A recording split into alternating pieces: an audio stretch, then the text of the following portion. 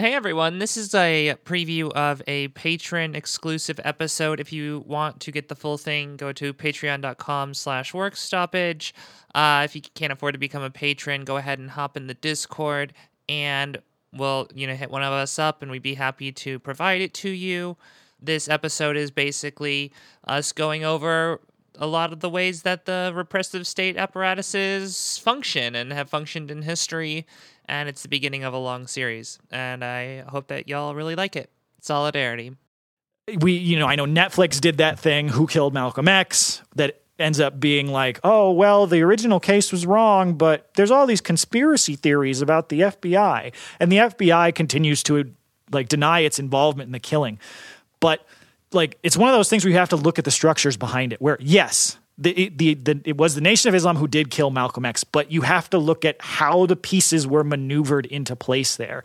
And a key part of the COINTELPRO program was pitting groups against each other. They were directly involved in this assassination by encouraging it, by removing forces that could have prevented it, by basically ensuring that it went down the way that it did.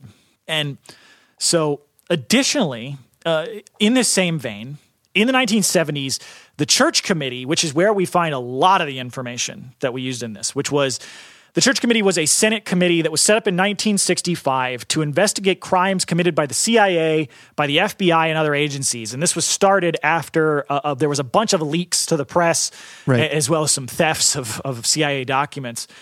And so the Church Committee, during its investigations, revealed that the FBI routinely broke into homes, broke into offices and apartments to destroy equipment, steal and copy files, take money, and plant drugs. So they were just doing a Watergate every weekend. They're like, let's get the boys together and do a Watergate. Well, that's the thing. It's like it became to the point where it's always been like a cliche, and people will throw this out there as like paranoia because one of the things like when Chappelle had Chappelle Show, one of his most common bits was about the cops, sprinkling crack on somebody that they'd shot, and it's like that's a common joke because it actually fucking happened all the time. Right. Well, and then there's the intelligence agency equivalent of it where it's like, yeah, okay, we broke into their home, stole all their shit and shot them. But we did bust them on a minor crime from a year ago that we provoked them to do. So right.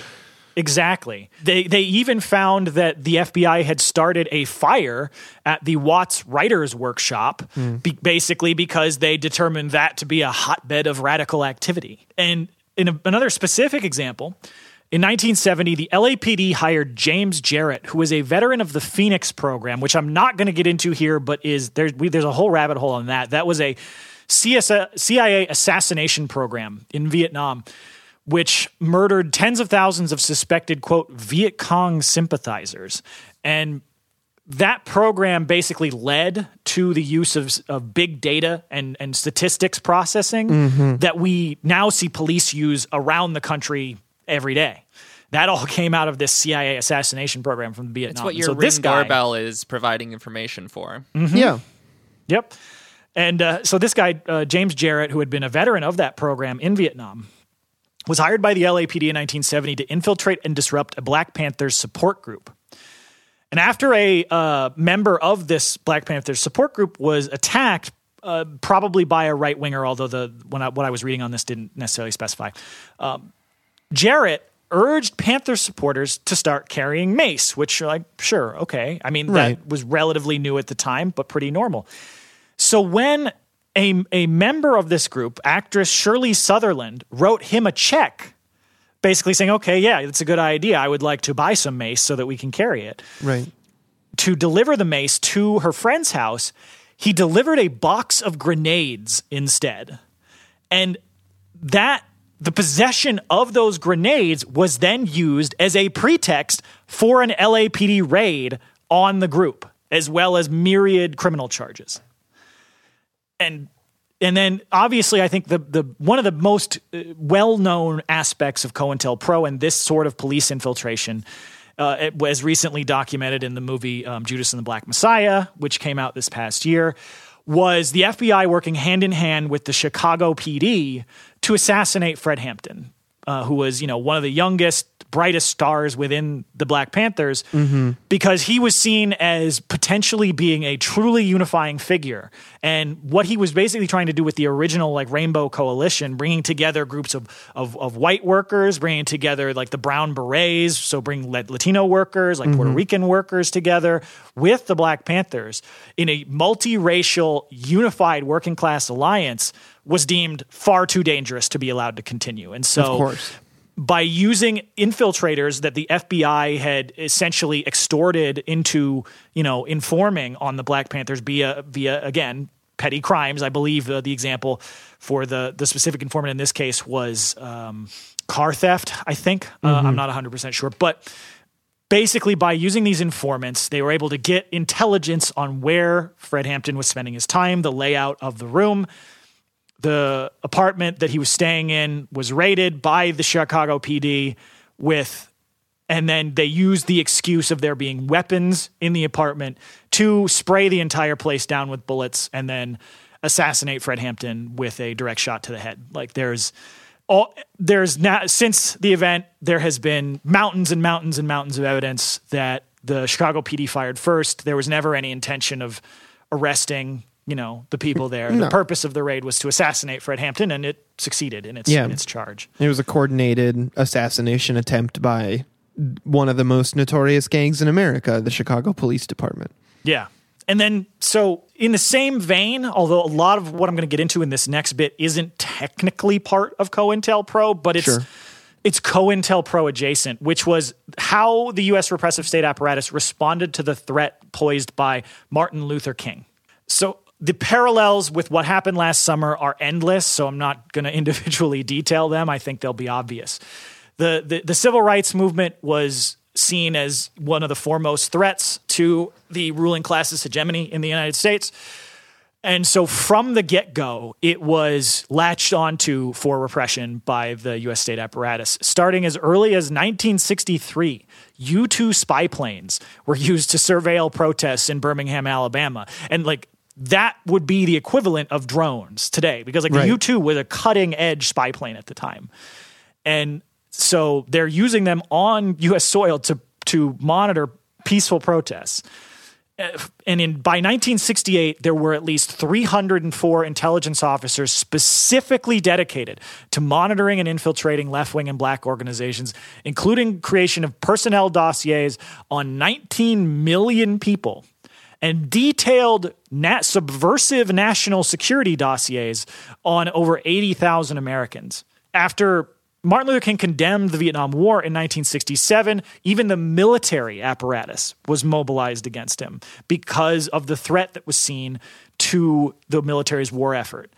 During the 1967 Detroit Uprising, 496 black men who had been arrested during the uprising were interviewed by agents of the Army's Psychological Operations Division, who were disguised in civilian clothes as basically just cops. And based on these interrogations, the Army concluded that the threat to military morale from Martin Luther King's movement was too great for them to ignore. So after the Detroit Uprising, the response from the military to the civil rights movement's protests was they started bringing in the very first special forces units that they developed, the Green Berets, and other groups, like the Rangers, to start identifying paratrooper drop zones and sniper positions in major U.S. cities in order to respond to these. Oh, I love laying out the cities in my own country as potential battle zones with the aid of special forces groups, because some workers got together and got a little too socialist here and there. Yeah, because black people said they should have the right to vote. Yeah. We have to start setting up basically, sniper positions and machine gun nests. Mm-hmm. This also included the 20th Special Forces Group, headquartered in Alabama, recruited the local KKK to act as auxiliaries, of course, during unrest. And then getting into part of this that is routinely considered to be, overly conspiratorial, but I think the evidence for it is rather clear. During this period, the Army started providing police departments, including the Memphis PD, and there's a reason why I'm mentioning them, with .30-06 caliber sniper rifles in order to respond to these protests. And Martin Luther King was assassinated in Memphis. And on the day that he was assassinated during his, he was there for a speech, there was a Green Beret unit that was operating in Memphis. And King was shot by a .30-06 caliber sniper rifle. And tests that were done on the rifle owned by James Earl Ray, who was the guy eventually convicted as, of course, the lone gunman assassin of King, raised a lot of doubts over whether that was actually the rifle that was used to shoot him. And there was even later a civil trial because, of course, no criminal court is going to go after the United States government. Right. A civil trial actually eventually found the United States guilty of a conspiracy to murder Martin Luther King in Memphis on that day.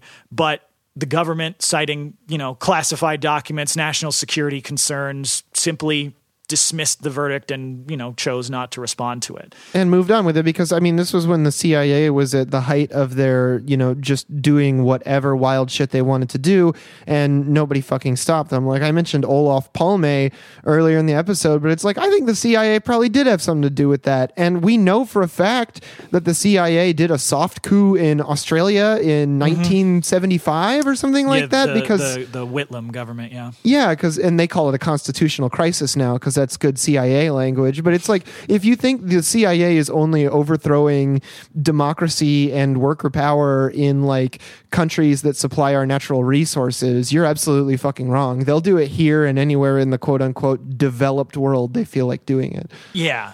And so there's a ton more detailed resources on specifically, the assassinations of Martin Luther King and Malcolm X that are all out there. Like Kennedy and King is a really good resource for that. I'm not going to get any more into the details on that, but at the very least, there is a large amount of evidence that the U.S. government was involved in the assassination of Martin Luther King. Like, we know they were directly involved in Malcolm X, and there's a mountain of circumstantial evidence that they were involved in killing King.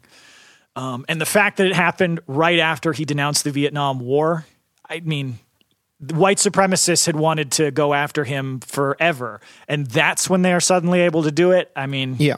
Right, and we can never forget that Martin Luther King was also organizing sanitation workers in Memphis at the time of his assassination as well. Yeah, that's the thing. Exactly. You've got the anti-war movement, the labor movement, and the Black Liberation Movement coming together. That's why they killed Fred Hampton. So it's the exact same motivation. It's what the U.S. has always seen as the ultimate threat to the ruling class domination of the rest of us. And so